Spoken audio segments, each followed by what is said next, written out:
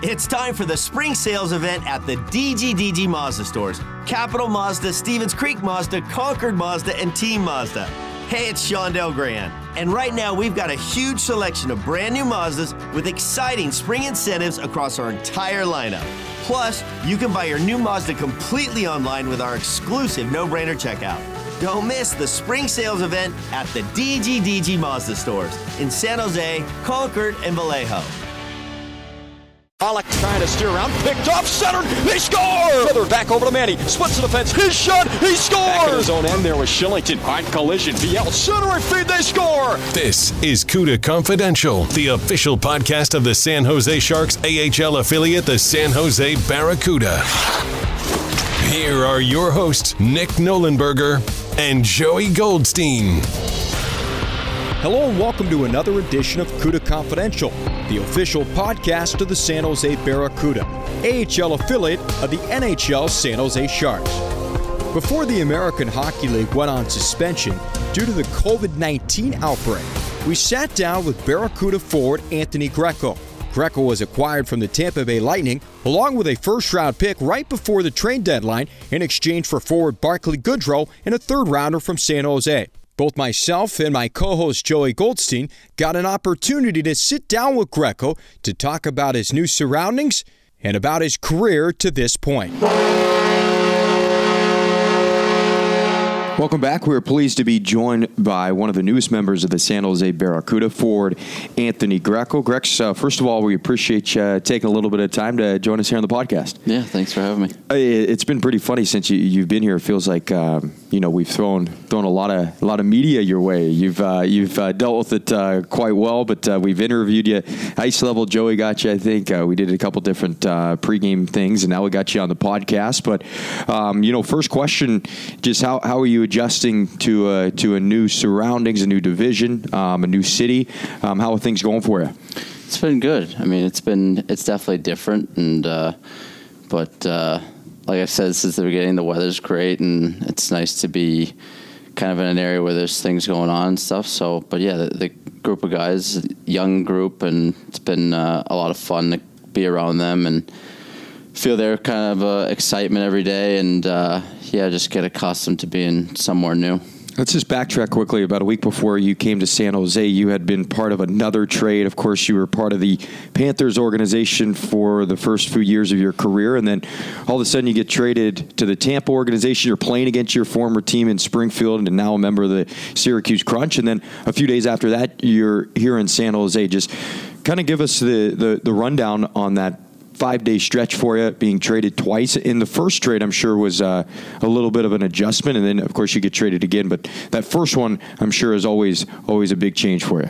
Yeah, and just talking to people, I think just that the first time, being so accustomed to being in the same place for so long, and knowing everybody in the city, it felt like, and within the organization, and kind of being comfortable around those people, to get kind of thrown into something brand new, and in Syracuse, and trying to get my feet under me there, and then to kind of flip again over to here I think it was easier the second time around. I think it's easier when it's a younger group of guys too, being a little bit older and a little bit more experienced than some of the other guys. It's going into Syracuse, they had a lot of older guys and guys that have played a decent amount in the American League, and so it was definitely a little bit more eerie, I guess, going into Syracuse than I think at the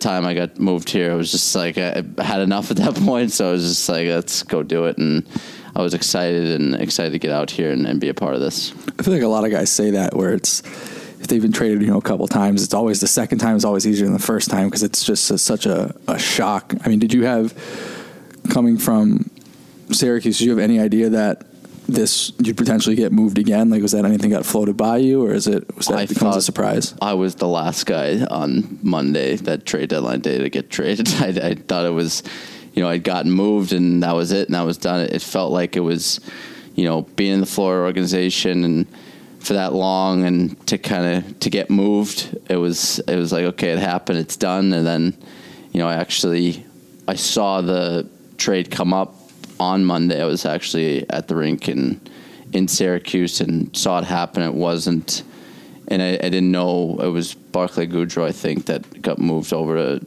Tampa Bay, and it didn't say anything in return.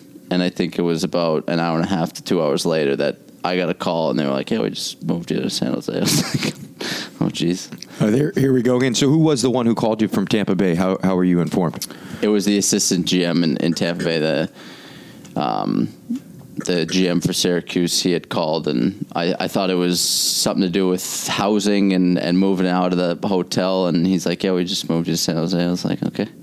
And then I'm assuming Joe Will gave you a call from that point, or who from the organization here with the Sharks gave you a call? Yeah, Joe Will, and he called me, and it was, like I said, it was kind of a whirlwind. I had talked to so many people, and I didn't even get everybody's name in Syracuse at that point. I didn't know really who was who in that organization. And then I started getting phone calls. I probably have about 20 to 30 text messages from random numbers that have reached out from Syracuse and San Jose. So, it was a bit crazy there for that week.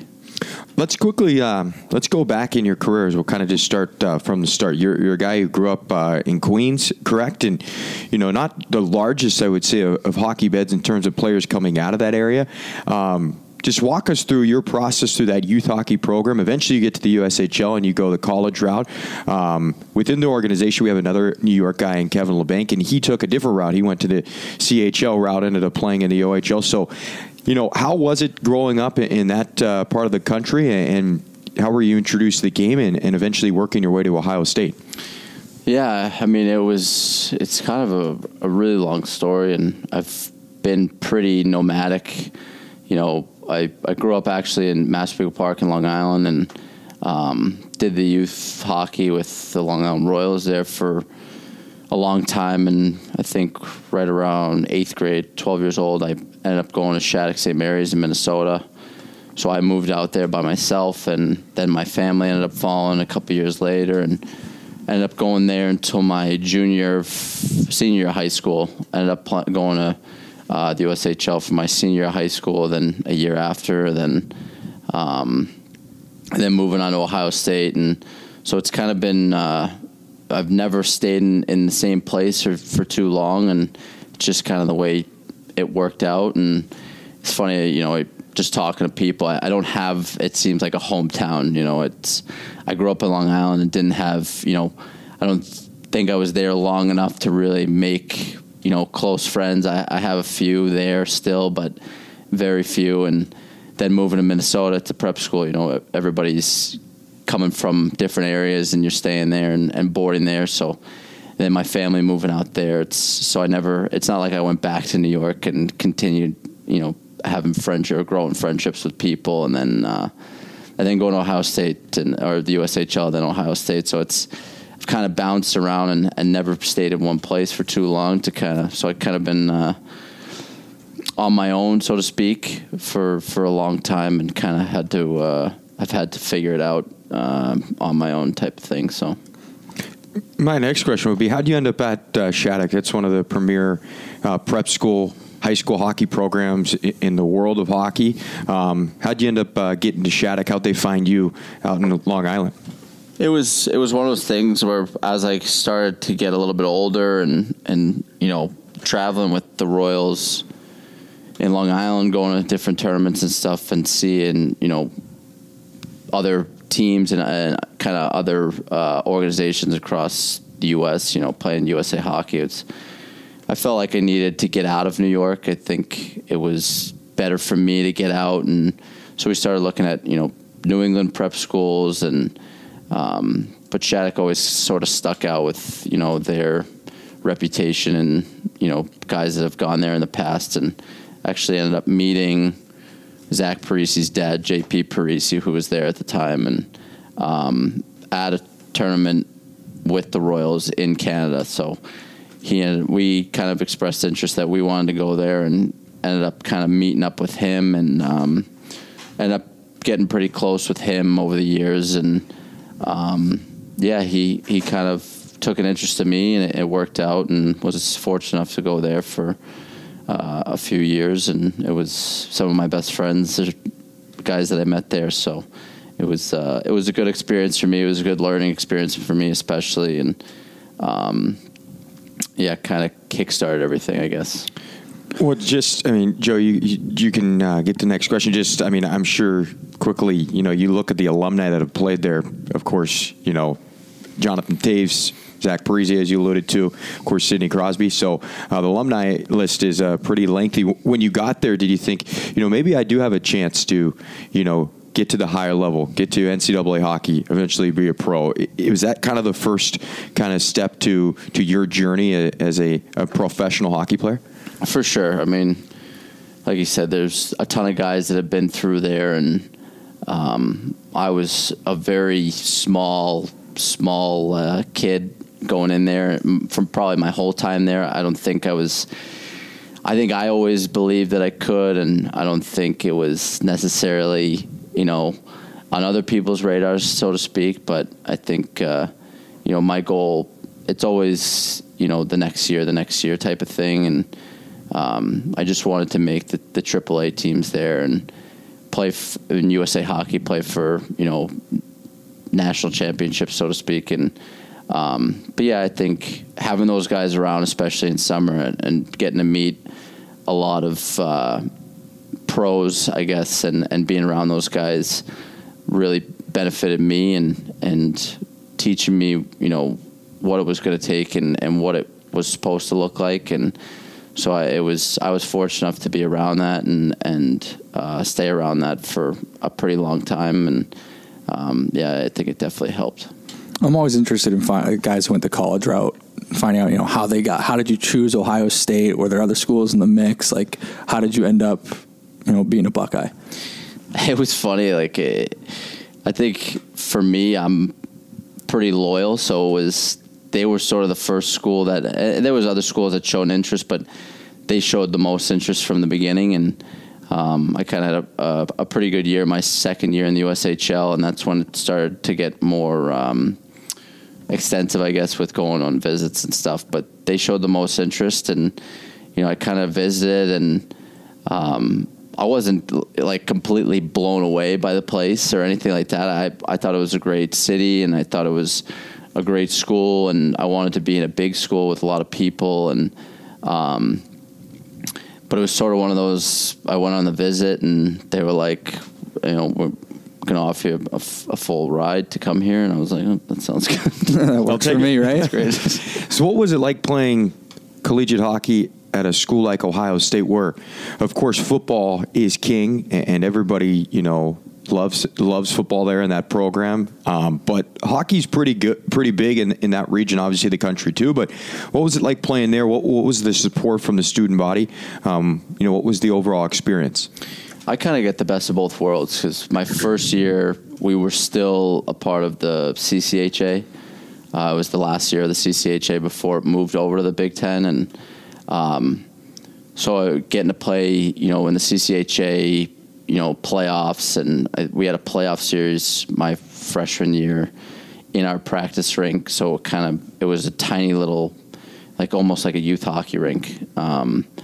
So getting to experience that and those rivalries first, and we ended up losing to Notre Dame at the CCHA playoffs that year, which we would have needed to win to get to the NCAA tournament. But we never made the NCAA tournament while I was there. I think the program was still kind of in transition. But some of the players that we had there, Ryan Dzingel with the Hurricanes and Tanner Fritz with the Islanders organization, and guys like Max McCormick and Nick Schilke and those guys, we always had a good group of players. I think it kind of started to take off, funny enough, when we all kind of left. And but yeah, they're in a really good place now, and they've made a lot of noise in the last few years, reaching the Frozen Four and stuff like that. So it wasn't huge when I was there, as far as, like you said, football is always going to rule there. Football is always going to be number one. But games against Michigan, I remember playing Mike Downing and at Michigan. Those were always huge games, and once the Big Ten kind of started, that's when it it got a lot of fun, and going to the XL Energy Center for the Big Ten tournament and stuff like that. And it was a great experience for me. Also another place where I met some of my closest friends, and we had a blast. It's a big school, and so we had a lot of good times. You played against Michael Downey, you played against Michael Chason when they were at Michigan. I mean, have you guys, since you've come in, talk rivalry at all? You talk a little smack to each other? Not really. I mean, I started my pro career with Mike with Florida, and I remember Mike Downing slashed me in the elbow so hard I needed stitches when we played once. So I kind of give it to him about that a little bit. But I think every year we've made kind of little bets, I guess, with when Ohio State plays Michigan in basketball or football or hockey. So I've taken a couple pictures of Mike and Ohio State equipment, so it's pretty fun. Yeah, if you bet money, you could be a rich man at this point. Yeah, right. Shot at the Michigan Yeah. bet. The way the football rivalry has gone over the last decade or so. We'd again like to thank Anthony for joining us a few weeks back. We'll play part 2 of our sit-down conversation with the Barracuda forward coming up next Tuesday. We do want to say before we sign off from this week's episode, as we continue to forge forward through these uncertain times, we do want you to know that we're thinking about everybody and praying for everybody's health and well-being. We also remind you to continue to wash your hands, avoid touching your face, avoid being around large groups, and continue to follow quarantine restrictions. For now, we say so long, and we will talk to everybody next week.